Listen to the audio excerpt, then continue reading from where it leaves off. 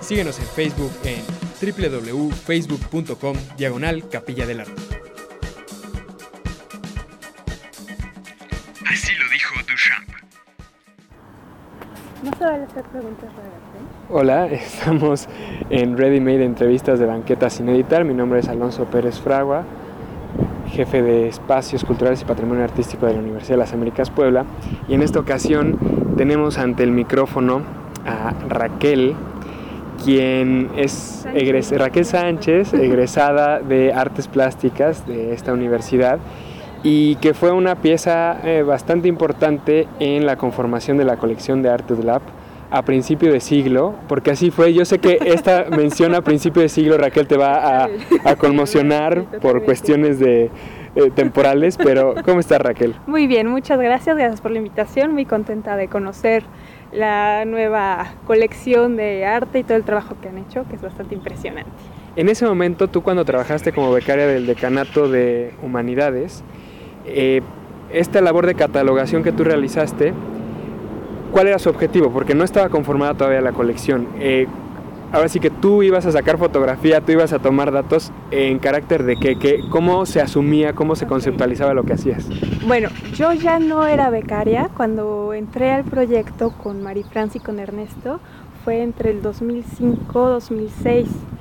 Y entonces yo estaba a cargo en realidad de servicios sociales y de becarios que estaban con Marifrance y con Ernesto, y yo estaba como una externa contratada. Y entonces me encargaba de un poco dirigir toda la búsqueda de las piezas que había por todas partes de la universidad, no solo en el campus, sino en los colegios, en oficinas externas que están en Cholula, y nos encargábamos de registrar, ¿no?, todo lo que era pieza, autor, tamaño, con, sin marco, dónde estaban, si estaban colgadas, si estaban guardadas, etc. Entonces fue una labor súper larga, pero que se hizo gracias a la ayuda de chavos que estaban en servicio social y de becarios. Cuando tú llegaste a ese proyecto, ¿qué había? ¿Había el conocimiento de dónde estaban las piezas? ¿Había alguna lista? ¿Qué recibiste tú para empezar esto?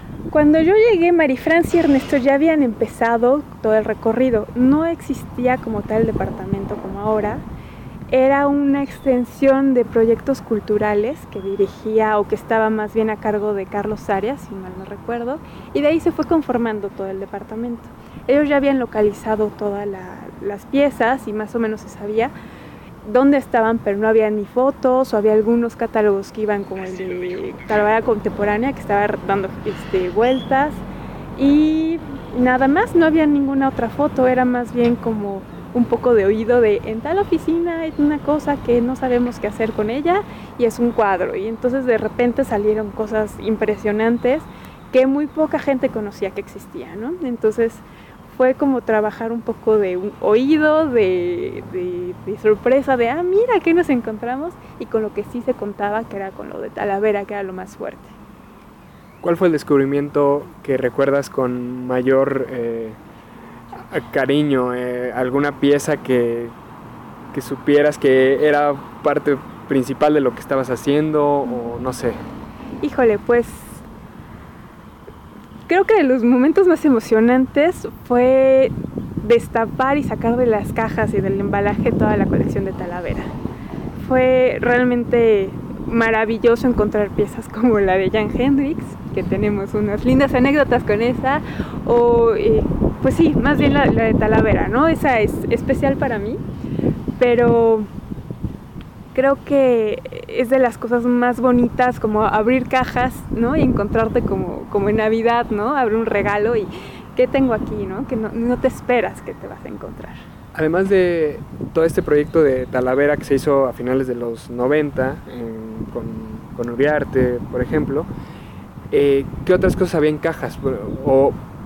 Porque había otras cosas que estaban ya expuestas, que estaban repartidas por el campus, pero en bodega, además de la Talavera, ¿qué otra cosa había? Pues mira, no recuerdo mucho, porque más bien la parte de la gráfica de los cuadros estaban repartidas en las oficinas, ¿no?, colgadas, decorando todas las partes de la universidad. Entonces, más bien se empezó a recolectar mucho y a tener como plan hacer una colección y recuperar, porque había piezas que valían mucho la pena y que eran importantes, ¿no? En la historia del arte y también como para la colección de la universidad. No sé qué más de eso. ¿Cuántos años duró este trabajo de catalogación? Duró aproximadamente como un año, en el que se retrabajó mucho porque había que decidir qué piezas pertenecían a qué. Había piezas prestadas, había piezas en comodato, que bueno, mientras íbamos descubriendo, ya tengo una anécdota.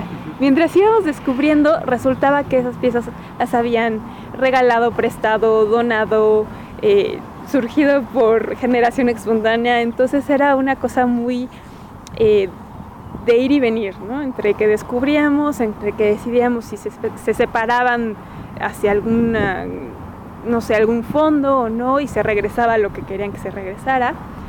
Y tuvimos la oportunidad de visitar una casa en la zona de casas de los profesores, que era bastante interesante, que era de un doctor que era parte de una de las escuelas, no me acuerdo de cuál, pero él era un promotor del arte y gracias a él llegaron toda la parte de préstamos de Nierman, de algunas de Heriberto Juárez, y él también tenía una colección importante de arte y bastantes piezas extravagantes, digamos, en su casa. Entonces ese también fue un gran descubrimiento, porque su casa era como un cofre del tesoro, donde había miles de libros, miles de objetos, y bueno, no puedo contar por qué había todas estas cosas y por qué entramos, pero ese fue uno de los grandes descubrimientos. Se sacaron unas cosas maravillosas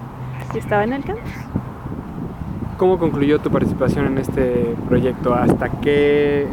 ¿Cuáles fueron los resultados que se entregaron de este periodo? Bueno, a mí me tocó hacer una digitalización de la gráfica y en realidad de todas las piezas, y entregué una carpeta con toda la información, ubicación, procedencia, en dónde estaban colocadas. Era como un registro muy muy detallado. Yo terminé en 2006. Esto obviamente fue el principio de mucho más trabajo, y bueno, así concluyó con registro fotográfico y con una concretización de lo que era el inicio de la colección.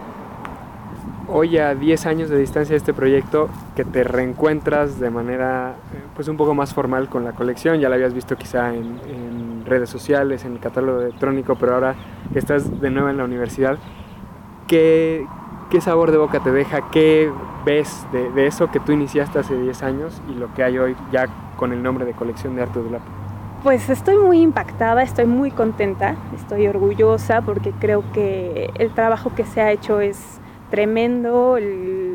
La movilidad que ha tenido la colección por todas partes es bastante impresionante, y estoy contenta porque creo que el patrimonio de la universidad debe ser visto como todo, y también estoy muy admirada con el trabajo que ha hecho Marie-France, porque pues es bien difícil, ¿no? Poder conseguir recursos, poder enseñarle a la gente lo importante que es difundir, ¿no? Difundir el arte, y pues creo que tienen un súper equipo y que han hecho una cosa impresionante. Estoy muy contenta y también estoy muy agradecida por haber podido ser parte, un cachito, ¿no?, del inicio de este proyecto.